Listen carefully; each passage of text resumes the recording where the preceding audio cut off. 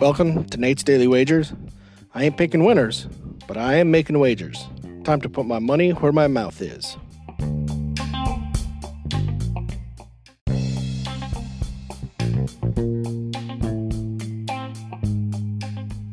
This is Nate's Daily Wager for December 7th, 2022.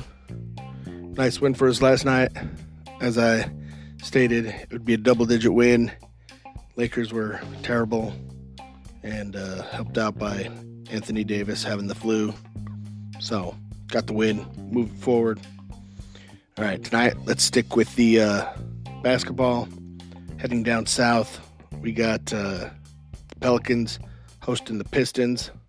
Now, the Pistons played out of their minds last night, killed Miami in a game that Miami should have won.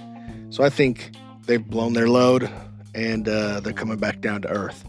So Pelicans are favored by 11, and I think they're going to win by 15. So we're going to take New Orleans Pelicans minus 11 against the Pistons in tonight's NBA action. See anything better than that? Pound it. That's my pick, and I'm sticking to it.